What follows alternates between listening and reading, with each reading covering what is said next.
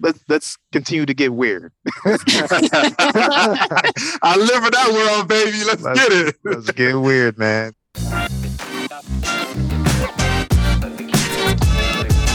Welcome, fam. This is Courtney Russell Jr., and I'm here with my co-host, Emily Browker. Welcome to Humanize. We are two Americans with totally different backgrounds and life experiences. We're coming together on this podcast to dive right at the heart of the three things that shut down tough conversations about race: culture, power, and ego. The stories you are about to hear are meant to humanize those deeply involved in social justice. Welcome to the work, y'all. Let's get it.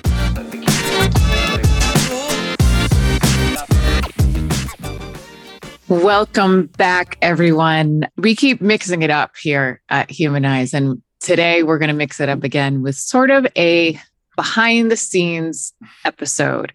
Courtney and I are here with Derry Matthew Barrage, who was one of our guests season 2. So welcome, Derry. Thank you for having me yet again. Come on back. So excited to have you here. So Derry, back in season 2, spoke with us. I think the title of the episode was Capitalism plus Whiteness equals Professionalism. Really interesting episode that has the wheels turning for me. And one thing, so Derry does a lot of work with organizations, with communication and interorganizational activism and problem solving, and a lot of work with JEDI principles, so justice, equity, diversity, and inclusion principles. And I have had the honor of being able to work with him some more since that episode, and just seeing how amazing he is at asking questions, really thought-provoking questions. And we asked him to join us today following the Rittenhouse episode, which was 2 episodes ago for us. So that was an episode where Courtney and I shared some thoughts about the Rittenhouse case. And that episode is weighing very heavily on my heart.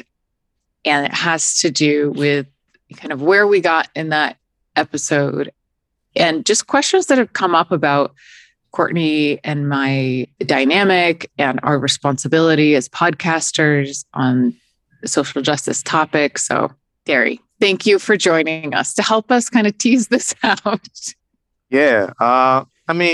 I'm merely a guest in your home here, right? Which is to say, house rules. However that y'all make sense of. My role here isn't to press. Mm-hmm. This isn't my show. This isn't my house. I'm just honored to be invited, and so I'm just going to just have a learner's mindset. Just muster every good-natured curiosity I can come to bear during this time, representing your beloved listeners, your audience. And I thank you for that. And I also want to welcome your perspective. If you had a perspective on the Rittenhouse episode, you don't have to share it now, but just know that you don't have to totally hold the space of quote, objective facilitator or something like that. All right. I'll come at you comprehensively as I can. Bring your whole self. So I guess it's worth just articulating it, because Courtney and I even have not had a lot of time to talk about this because we're moving at 1,000,000 miles an hour. So I guess what is really sitting heavily on me is best kind of brought forth by this social media post that I saw someone post actually about the Michigan murderers, the kid who went in and shot up at the school. And this guy posted on social media, the Grio, was this kid's headshot when he was brought in by the police. And what was kind of messed up is, I don't know if you all saw this too, that the media was releasing headshots and images of this kid when he was 6. I don't know why. This is what was circulating right after the murders. And it was what is going on? And this guy said, this person was saying, that old picture is bullshit. I'm sick of this. Media can portray victims as criminals, but never the actual criminals as they are. And this is really sitting with me because where we came in the Rittenhouse episode was highlighting the perspective that Rittenhouse was definitely acting from a place of complete privilege, but we were kind of highlighting how he was becoming a pawn in the Republican agenda and kind of highlighting how he was becoming a victim. Mm-hmm. And it just feels really like, yes, that's kind of like a niche perspective. Courtney, I don't know how you're feeling about that, and it was a short episode and we were just kind of teasing that out and highlighting it. Like, that is a very incomplete perspective of Rittenhouse, because Rittenhouse is a criminal who knowingly brought a semi-automatic gun into a violent situation. And we highlighted that he was also a victim. Like, how is that sitting with you? I mean, no one person is ever the sum total of exactly what they did, I mean, with the case, with the shooter, it's been happening to people of color all the time. Whenever there's a situation that happened, they try to find the worst depiction of the person to put out there to push a narrative. On both sides, narratives have to be pushed because money has to be made. We're talking about capitalism. Individuals love fear, individuals love terror. As far as Rittenhouse is concerned, the criminality existed, but individuals tried to paint it as he went out there with the sole purpose to do racist acts. Criminality in the way of having a gun, taking it across state lines, going to a place that was already ignited and tensions were high, to add further tensions to that situation. Yes, and so the juxtaposition between both of those exist. Like, the complexity is just that. That's why the legal system is what it is. It's on the burden of the prosecutor and defense to put a case up to see, okay, the criminality exists. What crime happened? And so he's a pawn because after that, now he's a spokesperson, whether he wanted to be or not, for a particular side. So there's a lot going on with that. So I don't feel a certain way as far as right or wrong. I just have an opinion of what the criminality that may exist and where it did not exist with regards to Rittenhouse. Question for y'all. So actually a couple questions. So as, stewards of this podcast, as the hosts, do y'all typically, when you record an episode, do you typically go back and listen to that recording, and if so, did you do so with this particular episode on, your reflections of the Rittenhouse case? So yes, for the Rittenhouse case, because it was disturbing me.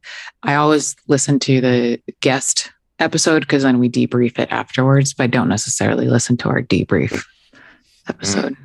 Okay. Are you, Courtney? Yeah, I like to listen to it. I like to view it as game tape, to try to get better. To try to articulate thought, and like I said, I'm gonna push back on Emily again. I think we did the complexities of the Rittenhouse case were shown in our episode.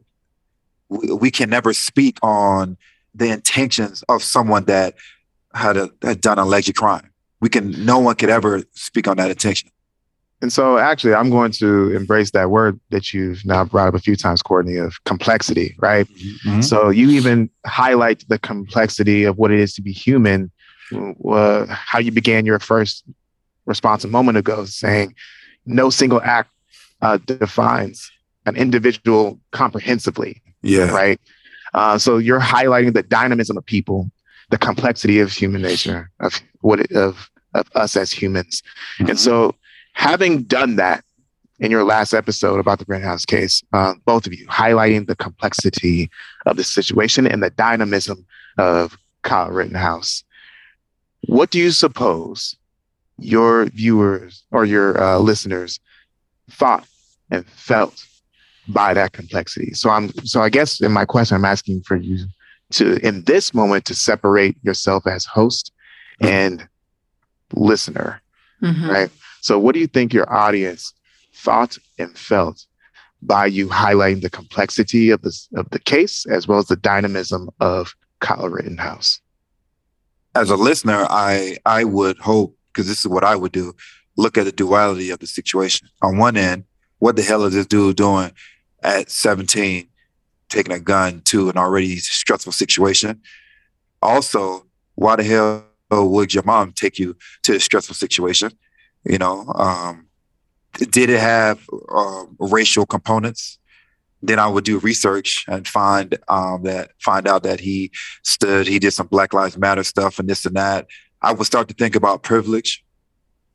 Like, there's no way that me and you could go across state lines with a gun and then go back home and figure it out and then rest and then get off. Like, I think our case would look a lot different. You know, that's what I would be thinking about. And also narratives being pushed on the Democrat side, you know, oh, he's a huge racist. Another time when racism shows its ugly head. On the Republican side, he's now our spokesperson. So now it's like, man, is this like agendas being pushed? And so that, as a thinker, as a listener, that is exactly what I would hope would be brought up with our last episode, because I love to trigger and initiate thought. I don't like to tell people what they should think. I like to be in conversation and dialogue to come to kind of lead a person towards their individual train of thinking. And Courtney, really quick, just to impress upon you a further separation or distinction. I mean, you have an idea of what your audience would have thought. Yeah. Anything about like the emotion upon listening to your episode, like what they would have felt? Hopefully curious anger, you know, or something that makes you think like, you know what, I got to research that because I'm sick and tired of this happening. I've been told to do this, but let me do more little digging to see exactly what happened, and not just be told what I should think and how I should feel based on certain things. And so hopefully it would be like, I'm angry enough to do the research to find out exactly what may have happened. Okay. What about you, Emily? So, you know, Derry, when we spoke earlier, you pointed out that it was a relatively short episode too. You know, I told you we had a piece that we edited out. So to only kind of grapple with it for about 25 minutes was incomplete in itself. And we were highlighting the complexity, but we ended kind of focusing on this, he's a victim too. And I think I was interested in that perspective because I hadn't thought about it that way yet. And we ended the episode and my husband was like, he is literally in Mar-a-Lago right now meeting with Trump. Like, and I was like, oh, he's not just a victim. You know, like he is taking advantage of this as well. He's not the minor that all of a sudden I had kind of started to see him as in my head. And so what I'm concerned that the listeners heard was a justification for this narrative of white people as victim. And this situation, you know, there's a very strong narrative about creating and painting white people as victims. And that is a narrative that reinforces white supremacy. And that's what leaves me uncomfortable if there are some listeners who, after a year of listening to us, are kind of like, Courtney and Emily are people who really know what they are talking about. And they are trusted sources of information. And my fear would be that someone would listen to it without doing that digging more. Because I don't have, as a mom, like I don't have a lot of time to do a lot of digging around. I do if I'm interested, but I don't know how much digging around people do after they listen to an episode. So my concern would be that it ended up actually reinforcing and perpetuating this idea of white people as victim.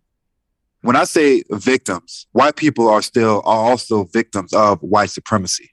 You see, that's the misconception. Like they're just 100%. They are benefiting at a cost, though.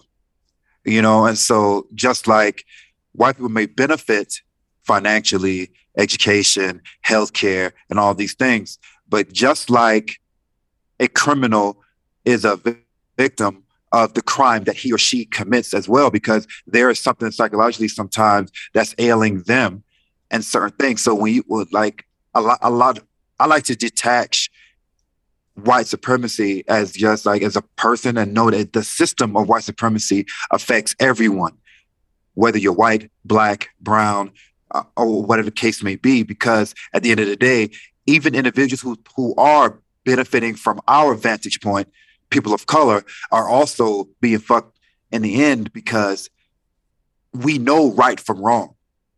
Whether or not you have a choice, we actually do have a choice, but when you choose to lean on what's more comfortable, now you also are a victim and a perpetrator of the crime.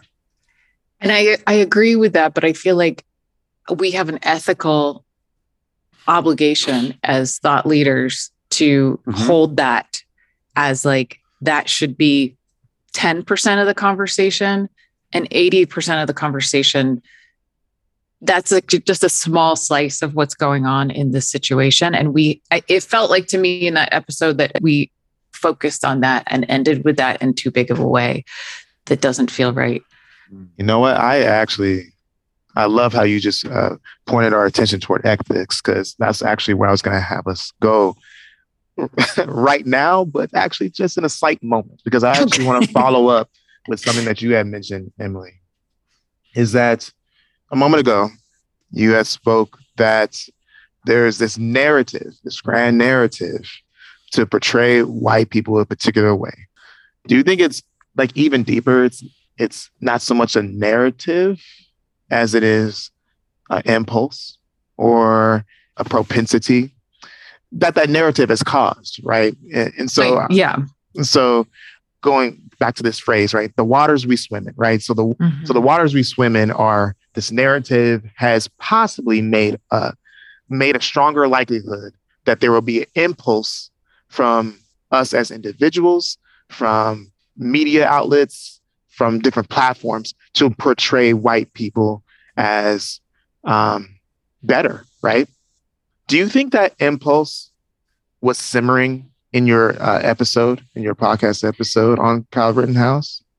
I think it's a great question. And I think that has to be part of what is disturbing me, that there was kind of like, so I mentioned that I had watched this Tucker Carlson piece before, and that he seemed like a kid that I would have worked with when I did a lot of work with teenagers. And he seemed very relatable to me.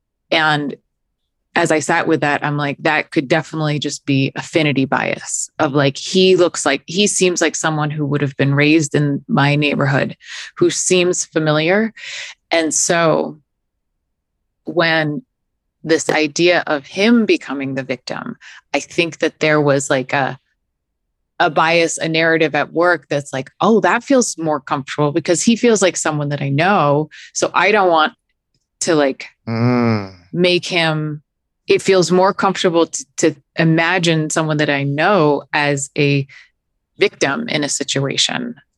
It also feels deeply disturbing because I'm very,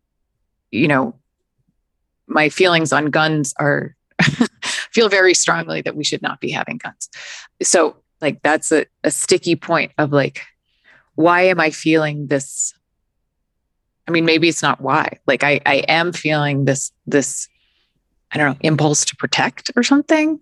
I don't know. So yeah, and I'm Courtney, actually to you, man. I'm curious about like, what are you thinking? What are you feeling? What are you hearing? Right now. Okay. Hearing Emily talk about how perhaps there was an impulse to protect Kyle. Yeah. That was simmering in the background on your last episode. What does that make you think? Not necessarily about the episode, but also about her as your co-host. Oh, it's expected. She's a white woman, and no disrespect, it's all love, and like just call me a white woman is no, I mean, no, it's not in a insulting way. No, not in an insulting way at all. It's like you said something that Kyle Rittenhouse resembles someone that could live in your neighborhood, and so of course, this is why DEI work is so difficult, because there's always a propensity to protect individuals that look like you, whether they're right or wrong, and so right, and it's disturbing. It's really disturbing to say 100%. That for me. No, that's why I love you, because that honesty right there makes me trust you even more. Because if you said everything like, yeah, no, he's not. He's not in your mind just from your lens, Like if I was sitting next to Kyle Rittenhouse, you're going to lean next to Kyle because he looks more like what you know. And that's just the honest truth. If Derry is looking next to me, if I go into a room, I may not sit next to Emily. I may sit next to my guy, like, yo, what's up? Because we have a shared, just in my mind, a culture, you know? And so just to piggyback on what you said about Mar-a-Lago, grown men are jumping on the Trump train, who they may have been before, like, Trump is a horrible person. I don't care about him. That's grown men. Now, a child who probably never had that kind of attention, never left with wherever he's from, I think that's Wisconsin, never left over there. Now he's in Mar-a-Lago with a president. That's what I'm saying. We don't know. It may look like, oh, yeah, he's not a victim. But how is he not a victim? Trump doesn't care about Rittenhouse. He's a pawn. He knows, like, Trump knows what he's doing. And so when I say he's a victim, it's not to excuse anything he did. It's to show, like, individuals and forces that are much stronger than possibly Kyle Rittenhouse are at play. And so they're doing whatever they have to do. Optics are everything. And so when you had a video camera in the jail cell of Kyle Rittenhouse, they don't care about Kyle Rittenhouse. They're painting a narrative. They're being Picasso right now, and we are being voyeurs and looking at something like, oh my God, and eating it up 100%. So now the emotions that is evoking in Emily are valid, but the system is doing what it's supposed to do. So now you're sitting in a weird place because it's like, I speak on these things routinely.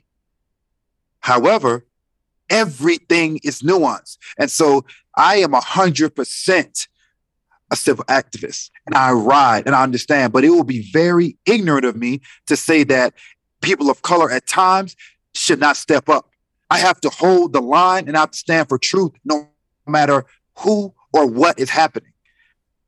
No matter what's happening, no matter who's doing it, because if I'm doing, I have to be held accountable.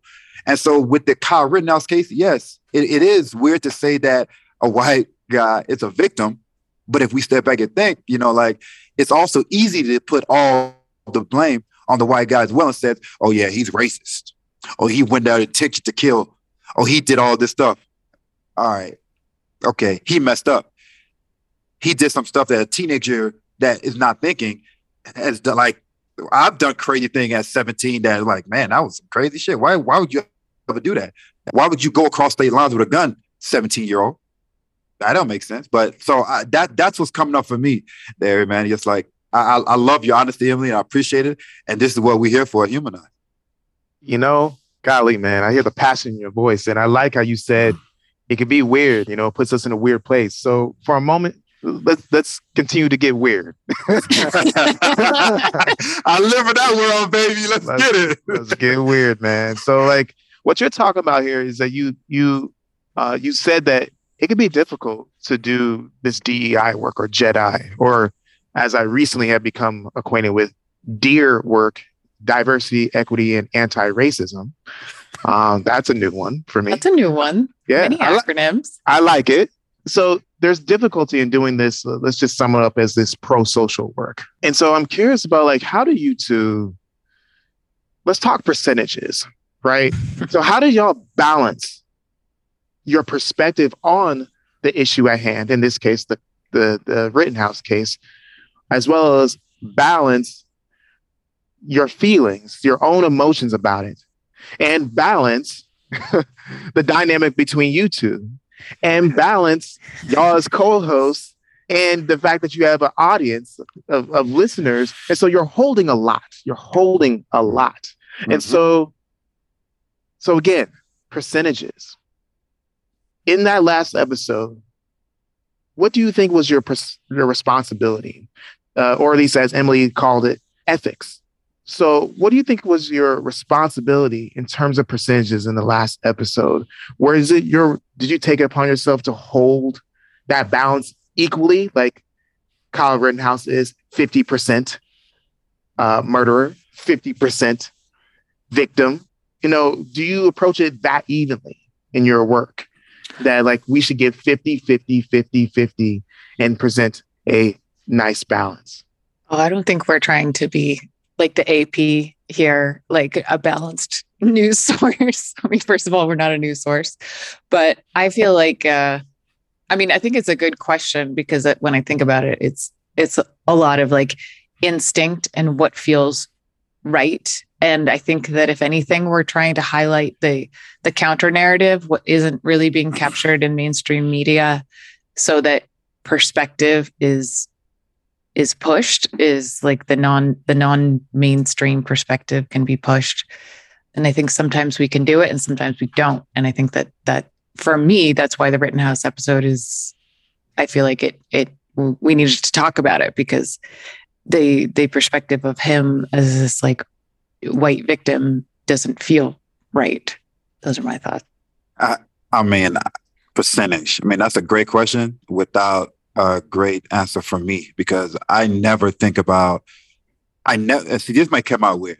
I never think about the feelings of someone else, because I know I start from a place of I always try to start with a place of truth for myself. And so if I say or do something, I am humble enough to apologize if my intention and impact aren't aligned, if that makes sense. And so if I know I intended to say, hey, Emily, I really care about you, and this is what it is. But in her mind, it came out across like, I hate you. How could you have done it? And she feels hurt because I love the human race. I will apologize and say, can we unpack that so I can learn, so that could be a learning for me. So I never go into a situation with a percentage thinking, okay, I got to be balanced. I got to be PC. I got to do this. I always go, what is my truth? And what will I be able to learn from the encounter that I'm having right now with the person? And so with the listeners, I hope that they got the truth and they now see or hear the willingness to unpack and grow from that if it rubbed them the wrong way. And so that's a difficult question for me to answer about percentage, because I'm 100% I'm going to be me. So it's easy. A difficult question indeed. Awkwardly phrased, I admit.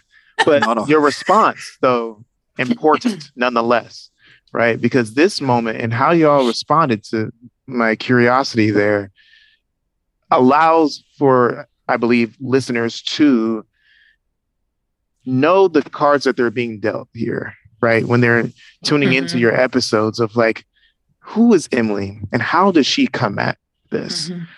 Who is Courtney and what's going on in his mind when he is taking in and putting out information to me as a listener, so I think that moment is important for folks to, as you kind of led off, Emily, about behind the scenes, to get a bit more of a behind the scenes insight to what your purpose and your role is as their insight generator, Yeah. And I've been I hear from a lot of white listeners in particular, like how much they resonate with comments that I make and questions that I ask, which I appreciate. It helps normalize me and my perspective, which is we always like to feel normalized. And it feels like it's becoming a greater responsibility. And I think that's my, recognition as our numbers of downloads are increasing and especially, just like becoming someone that people would look to of like, I wonder what her perspective is. I wonder what their perspective, how are they going to cope with this new thing? It's hard not to feel like I want to get it right, because Courtney and I speak a lot about how we can't get it right, how this is inherently imperfect. And I think that the podcast format is uncomfortable because of that, because we don't get a lot of dialogue with our listeners. We don't hear, it's not a closed communication loop, and we want it to be. We're trying to think of ways to engage the listeners more, but I just want space for that, the pushback to be, I guess I had kind of hoped that someone on social media would have been like, that episode was kind of weird, guys. Like that kind of went off track, or that brought up these different thoughts, but there's no space for that in the podcasting format. And And also, I do hear you, but what if that is not what came up with that episode for some people? mm-hmm. You know, and so that's the thing. Like, I mean, we always talk about it. We can always lean on, oh, this will go bad, or this is not good. I love to lean on, but what if it was great though? What if individuals felt like that is something that provoked thought? Now I'm going to research. So it did what it was supposed to do. Mm-hmm. It's a 20-minute episode for like a possible 2-year case. Like, I mean, it's almost like that is crazy. Like, there was no way we could have touched every nuance of that case, or even get in the mind of Kyle, or understand where he's coming from, or the victimhood, or villain, or criminal, or 17-year-old, or asshole, or good guy fighting, or like, it was so much. It's so much. And so I don't know. I listened to it. Was it short? Yes. Was it uncomfortable? Yes. But I think that's what this work is supposed to be. It's not supposed to make us feel like a bedtime story. It's supposed to make us feel like, let's grab a book, let's get into a circle with people who may look different from us, and let's hash this shit out, because our lives are on the line, you know? And so I think it did what it's supposed to do. So how do y'all come together as co-hosts? Because going back to my question about percentages, right? What I gathered from you, Emily, is that there was too high of a percentage on Kyle Rittenhouse as victim, and that made you feel a little uncomfortable, right? And what I gathered from Courtney is that, like, the balance was struck pretty well for 20 minutes, was struck pretty well of like balancing Kyle Rittenhouse as victim as well as villain, right? And so, but now that you two have heard what you thought and felt and hoped for upon the conclusion of that episode, how what do y'all do with each other? You know, like high fives. Yeah, like Courtney, hearing that, you know, Emily is thinking about ethics, right? She's thinking about, did we do the right thing by painting Kyle Rittenhouse as a victim, period, or maybe even too much of a victim, right? And then Emily, you're hearing from Courtney that, what if we did what our podcast was supposed to do? We ignited perspective and motivated action to research more. We got ball rolling in a productive manner. Things might be fine. So, like, when you put those two together, what do you suppose is your responsibility or your role as co-hosts to one another going forward for future podcast episodes? Well, there's one more thing that I'm hearing from, which is my body, which is I'm noticing I'm like squirming a lot right now and shifting back and forth, because I realize that if I hear Courtney's perspective that, like, hey, that was fine, we were just sharing some different perspectives, and I think about like the discomfort that it caused me, it's likely that it was what you brought forth before, Derry, this affinity bias, and basically feeling like, as a white person, naming him as a victim is basically showing my white supremacy conditioning, which is always uncomfortable to have on blast. But that's also my role on this podcast, I feel like, is to be confessing how these thoughts show up, no matter how uncomfortable. And I feel like it's really important. Like, for me, if it feels important to pause when things are uncomfortable and uncover what is there. And that's what we're doing today. So for me, that's like, okay, we're still aligned with what we're trying to do here. So I can be okay in that discomfort as long as I know where it's coming from. Then that's makes sense. And before you respond, Courtney, really quick, just to follow up with you, Emily, is that if that is how you identify what your role is, what would you like from Courtney? What do you need from Courtney in those moments when you need a pause in that way that you're describing? Well, I mean, just he usually helps and support. Like Courtney does a couple things. One, he always says yes. So I was like, Courtney, we need to do this episode with Derry. He's like, yep, I slept 2 hours last night. No problem. Let's go. So his support there. And then one thing that's really powerful for me is that every time I do kind of come forth with these, what experiences as vulnerable moments, is he always says, thank you. That's why I love you. And that's like a very different, in my nervous system, I'm expecting, haha, see, you're racist. Like there's something in there that's expected. And Courtney never responds like that. It becomes more of a transformative moment that's like, okay, you can keep going. And that's what we've been able to do for the last year. And Courtney, your thoughts, man? I'm just kidding. It's my moment. Joanne, I guess. No, seriously though, man. No, what it brings up for me is transformation, modeling, thought-provoking work, modeling what this kind of work should be. You should be uncomfortable. White supremacy has had, and we speak on this a lot, has had, man, centuries head start on work, and so whenever it's work, like it's going to be clumsy, it has to be. And one thing it has to be too, though, is audacious. It has to be something that's going to make everyone involved feel as though they have to do something, and be uncomfortable enough to know that this matters. This matters. The work that we do matters.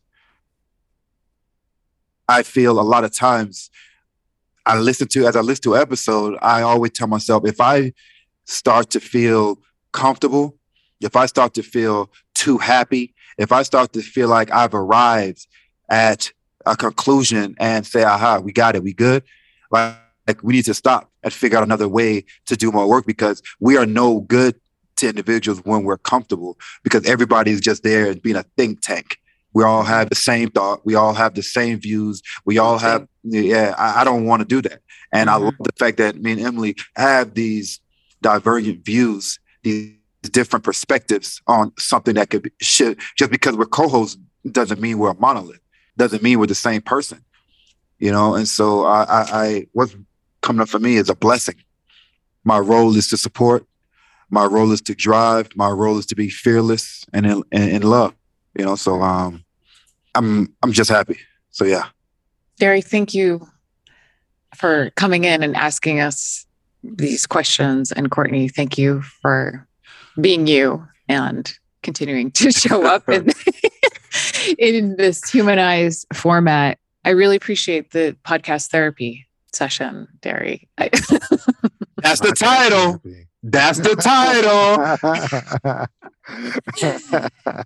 On the sofa with you. Because we constantly need more perspectives, and I think it's a question for us as, curators of a community, is like, how are we gonna get more perspectives?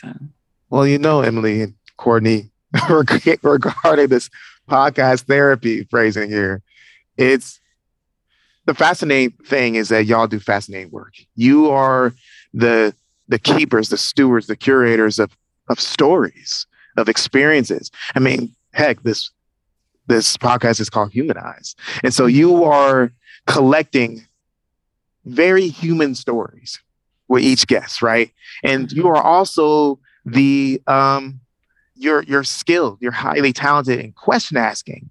And so it's good to hear how the people who are the authors of so many questions to others and the keepers of so many stories, what is their human experience? Mm-hmm. This episode to me was about how is humanizing Courtney, humanizing Emily, what it feels to do this work, and what it felt to do this work with a very important case that just happened with this Kyle Rittenhouse. And so speaking of Rittenhouse, I appreciate y'all inviting me up in this house to hear what it means, to be human doing podcast work. Well, thank you so much. Thank you. All right. With that, we're going to sign off. Derry, thank you so much again for joining us on short notice. Appreciate it. I'm your guy. We're going to come back to you. For another, there'll be more process. You done messed up now. Hey, I appreciate being like a next door neighbor that you could just invite over to the crib. You know, I like that. Okay. Friend of the podcast. All right. Thank you so much. Peace. Bye.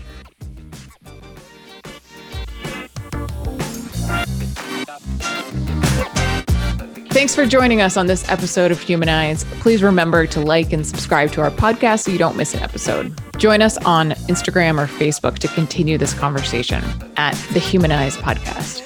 Let us know if you want to learn more about the professional trainings we offer. And of course, tune in next time as we continue the work.